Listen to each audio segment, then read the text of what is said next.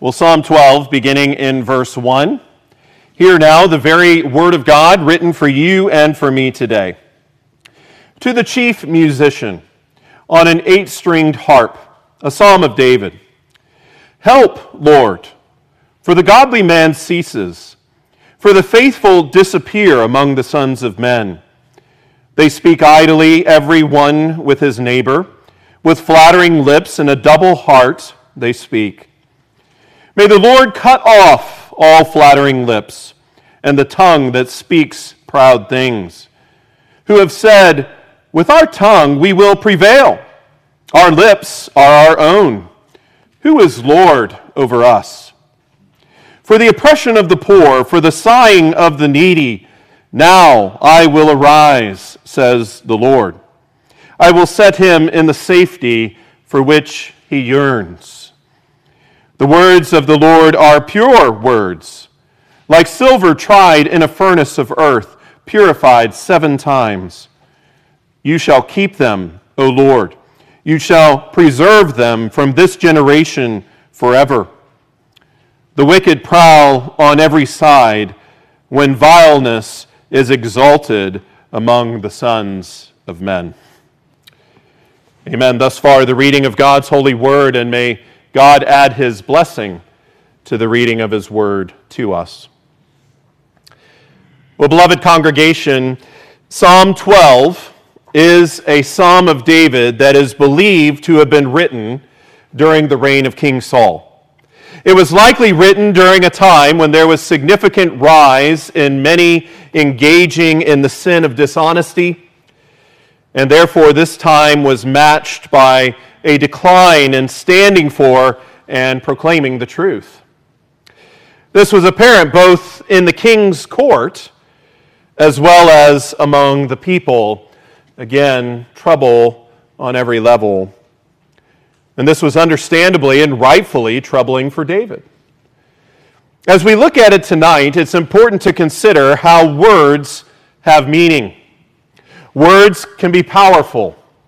And remember the old rhyme that many of us were taught as children: sticks and stones may break my bones, but words will never hurt me. Kids, do you remember that? Do you know that? Though we were taught that to fend off the attacks of bullies maybe in our minds, it simply isn't true, is it? Words can be used to build one up, and they can also be used to tear one down. Compliments feel good when we hear them. Insults and belittling stings and hurts us.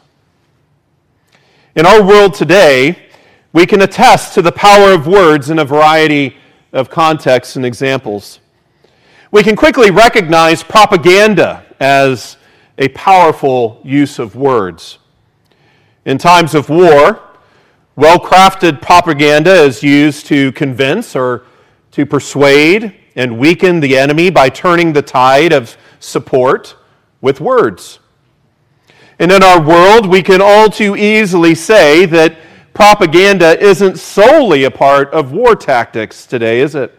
Propaganda is all over the place, in most public subjects, in some form or fashion, working to sway public opinion and the public support of the power players' goals and objectives. And so here in Psalm 12, David was worn down by words. He was weary. He was worn down and weary from the state of men and the country around him. And yet he gives good words in hard times. He gives good words in hard times. Let's glean from David's words regarding the disappearance of the faithful in verses 1 and 2, God's words that he would arise and act in verses 3 through 5, and what is declared about the pure words of the Lord in verses 6 through 8. Look at where David begins in verse 1. In many ways, it's a familiar place as we've considered David's approach to God in other psalms. Help, Lord, for the godly man ceases, for the faithful disappear among the sons of men. Now notice here how David's cry, and in that cry he puts godly and faithful together when describing men of God. He puts them together. True godly men are faithful men. They are kind and merciful. They are faithful to their promises, faithful in their bonds, faithful to their Lord. David sincerely enjoyed being amongst and having fellowship with and being supported by such men. However, we see David's cry to the Lord for help because as he looked around, it was a time of crisis, as the faithful covenant keepers were gone, either by death or desertion. Unbelief was alive and well amongst those that he called friend, as well as in society. Literally, the Hebrew says that David cried out to God, pleading with him to save, to deliver, O Lord. This is what the Hebrew word for help means. This is the kind of help that he sought from his covenant Lord. Isaiah spoke of such disappearance in Isaiah 57, verse 1. This isn't unique to David. The righteous perishes, and no man takes it to heart. Merciful men are taken away, while no one considers that the righteous is taken away from evil. In Micah chapter 7, verse 2, Micah says, "The faithful man has perished from the earth, and there is no one upright among men. They all lie in wait for blood. Every man hunts his brother with a net." Quite the turn of the tide in the faithful as they have fallen and struggle in sin. Therefore, how did David feel? He felt alone. He was like Elijah in 1 Kings 19, verse 14, when he said, "I have been very zealous for the Lord God of hosts, because the children of Israel have forsaken your covenant, torn down your altars, and killed your prophets with the sword. I alone am left, and they seek to take my life." They've caused all this sin, and they've done all this wickedness, all this bloodshed. I alone am left, and they're coming after me too. Help, O Lord. Beloved, as many of the godly and faithful had either died or deserted the faith, the hard times got harder, David says. And what did the tragedy look like? Look at verse 2. They speak idly, everyone with his neighbor, with flattering lips and a double heart they speak. And so here is the opposite of faithfulness in godly speech. This is what the antithesis looks like. This is what the opposite is like. See the connection here, though, between the lips and the heart. The lips and the heart. What comes out of our mouths is from our hearts. From the abundance of the heart, the mouth speaks, Matthew 12, verse 34 teaches us. And so the people were engaged in saying empty lies to each other. The words that came from their lips were smooth and flattering, and therefore they were empty and lacked any truth. But yet they went down, oh so good. They were sinful and meaningless. Those words were from a sinful heart, a double heart, David says. Literally, with a heart and a heart. They were hypocrites who lacked sincerity, who tried to pull the wool over the eyes of those that they sought to oppress. They will smile at your face and then cut your throat. This is what he saw. They would give the traitor's kiss, like Judas. This adds to David's words about the wicked in Psalm 10, verse 7, a psalm that we considered not that long ago, where he said, "His mouth is full of cursing and deceit and oppression. Under his tongue is trouble and iniquity."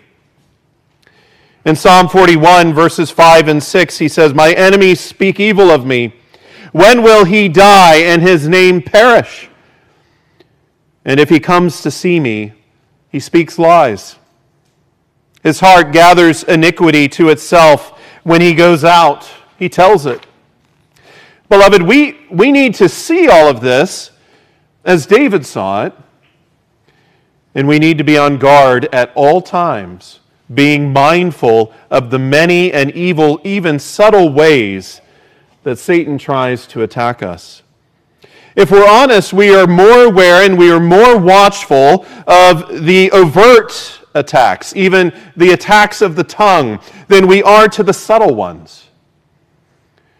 Flattery gets in oh so smoothly and so easily, for example, and it does so much damage on the inside.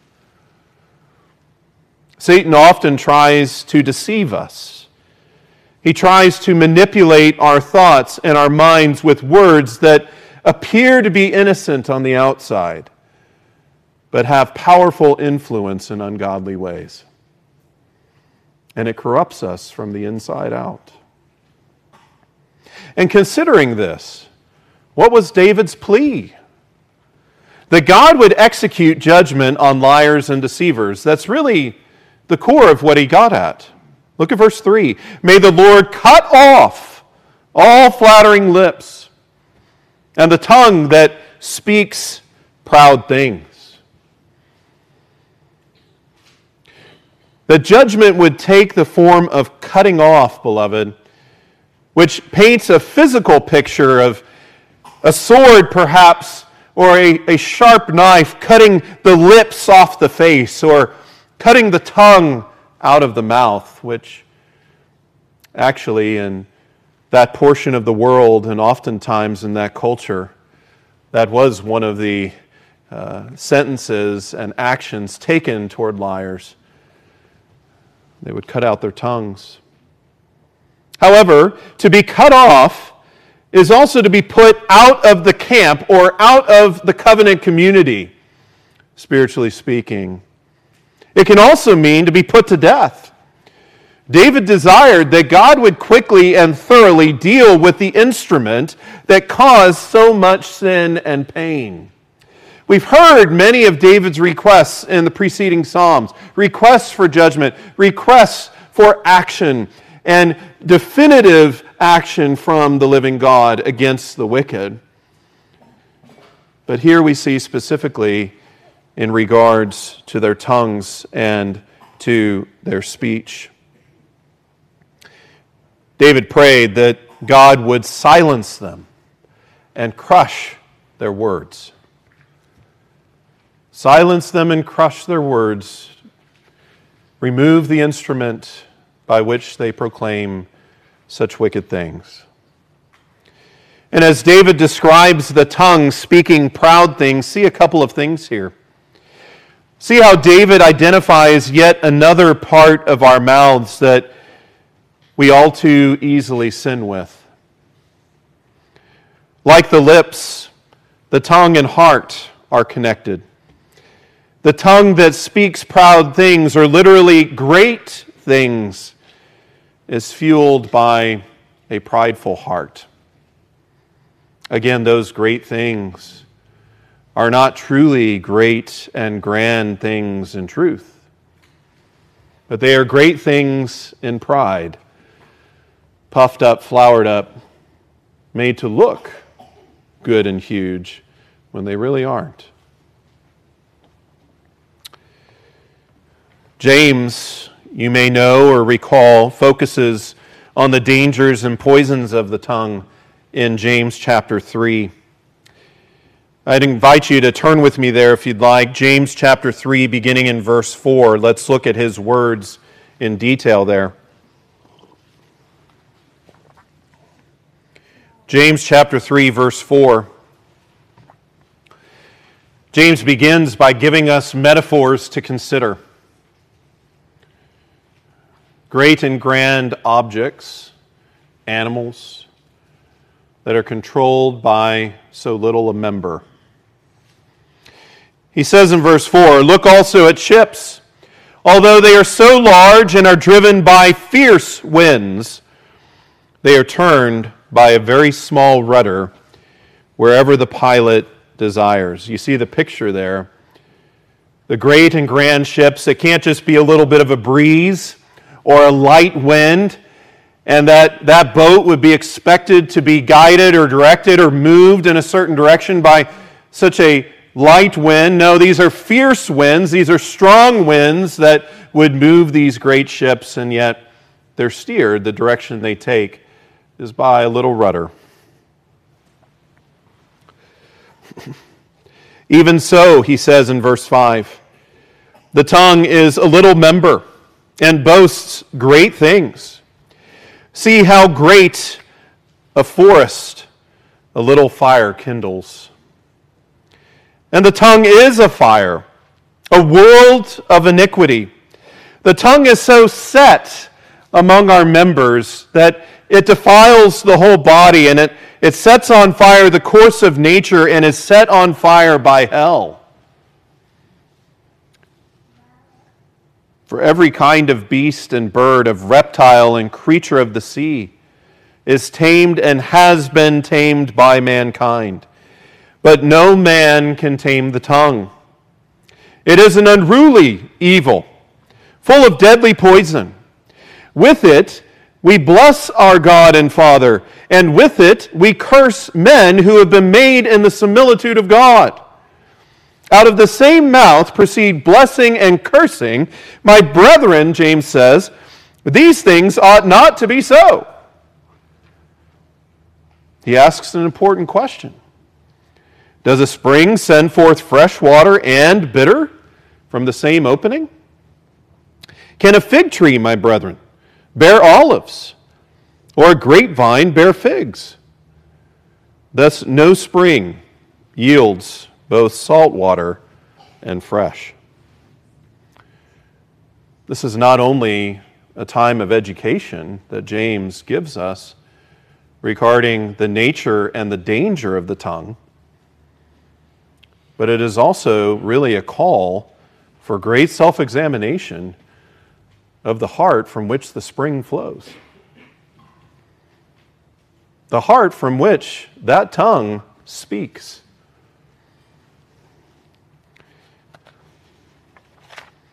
Indeed, this is a war of words that David speaks of in Psalm 12. It's a war of words. And in this war of words, what does God use to silence the enemy? Notice this wonderfully. He uses His word to combat the evil words of the ungodly to bring glory to His name. In their arrogance, what did the wicked who surrounded David claim about their speech? Look at verse 4 of Psalm 12. Who have said, with our tongue we will prevail. Our lips are our own. Who is Lord over us? Do you see the nature of the evil of the wicked here? They believed that they were in the right against David. They believed that their words would win the day. They would be successful in accomplishing their mission of destruction. They are their own masters, they thought. They claimed autonomy. They are Lord over their own lips, they believed.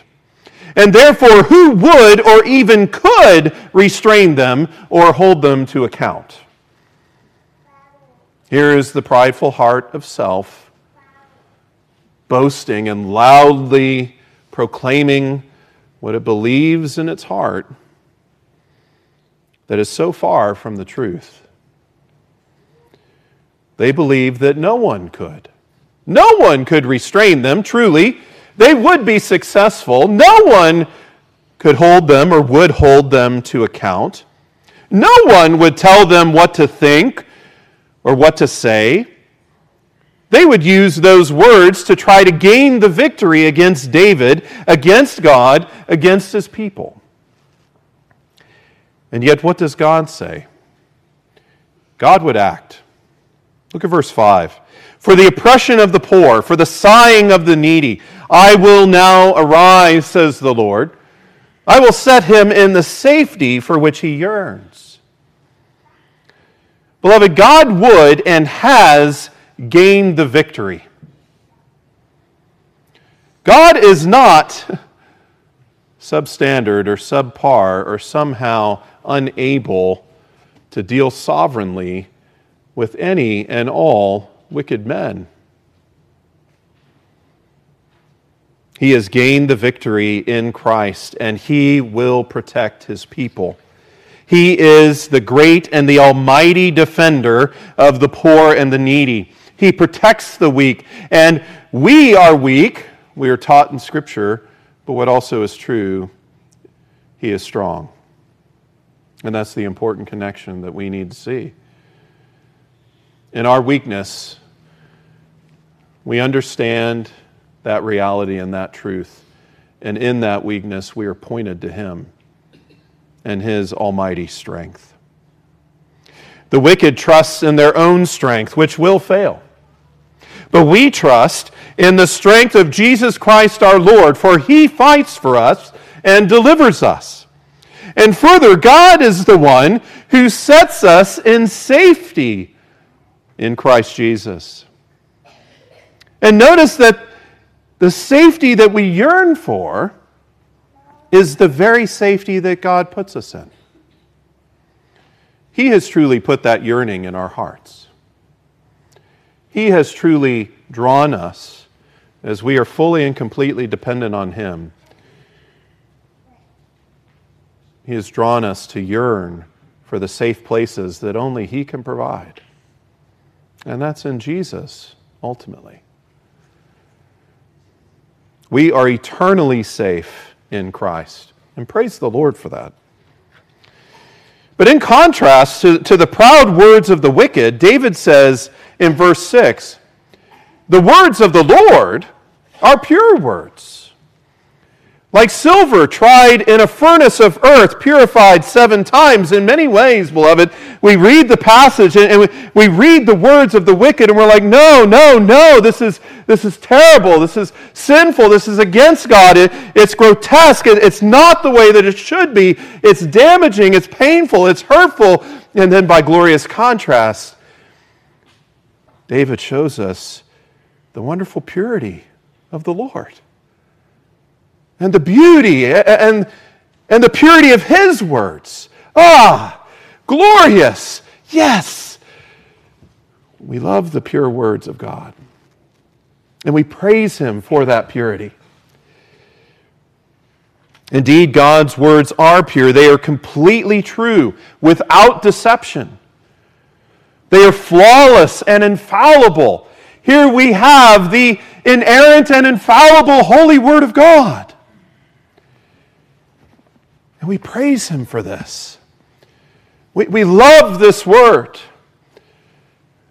This is the word that heals, does not bring sin and destruction. God's words are like silver over and over again, even 7 times, which is the number of perfection. They're like silver that is purified to perfection. The beauty of God's words is that they didn't have to go through the refiner's fire, though, to become pure. They have always been perfectly pure. In 2 Samuel chapter 22, verse 31, we read there, "As for God, his way is perfect. The word of the Lord is proven, and he is a shield to all who trust in him." And so understanding this, understanding the purity of God's words, there are important things that we need to know about his words. One, in such purity, they are completely sincere. What they communicate is meaningful. They're not empty and vain. They're not full of deception. They're not proud things. They don't boast of great things. They proclaim true things. But secondly, they are precious. And they have the highest value.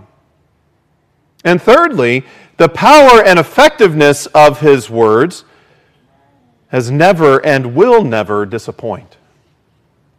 His word is powerful and sets the prisoner free, being united to the Word, Jesus Christ. And not only are God's words pure, but David speaks of the reality then that God guards his people. Look at verses 7 and 8. You shall keep them, O Lord. You shall preserve them from this generation forever. The wicked prowl on every side, when vileness is exalted among the sons of men. Beloved, it's so true that when vileness is exalted in our world, the proud and the prowl of the wicked surrounds us more and more. We can see it, we can hear it, we can feel it. Their howls and bites and nips become more intense, and yet take great comfort in your great God. The God who David trusted would preserve him and advance him to the throne. He is the same God who guards and preserves you even when you feel alone. Even when you feel alone in the pressing pack of wolves. And he will do so forever. And so as you seek to obey Christ's commands, guard your heart tonight and in the days ahead, and guard your tongue. Guard your lips. Never be fooled into believing that your tongue isn't full of poison and prone to sin. May your words be pure and meaningful, not empty. May they be full of truth, even God's truth, and not lies and deceit. Contrary to the wicked, may your words not be self-glorifying, but rather honor and glorify your Savior, Jesus Christ. But also, beloved, treasure and awe at the perfectly pure and powerful Word of God, the perfectly pure and victorious Word, who is your Savior and Lord. We see this war of words, but we also see the great, the almighty, the sovereign, the pure, the righteous, the holy, and the living God, whose words are great and powerful, and indeed conquer and defeat all of our enemies and all of his enemies for his glory. Amen. Praise God for his word. Let's pray together. Our gracious God and Heavenly Father, Lord, we thank you for this great and wonderful encouragement that you provide in your word. We thank you for your revealing the reality and the truth and the danger that the wicked make and put forth, but also that of our tongues. But we also, Lord, praise you for what you show us regarding yourself. We praise you for your purity. We praise you for your power. We praise you for your holiness and might and your care for your people and protection of us. You truly are our refuge and strength. You are our solace, our strong tower. And so, Lord Jesus, we thank you that we truly find our rest in you. We pray these things in Christ's name. Amen.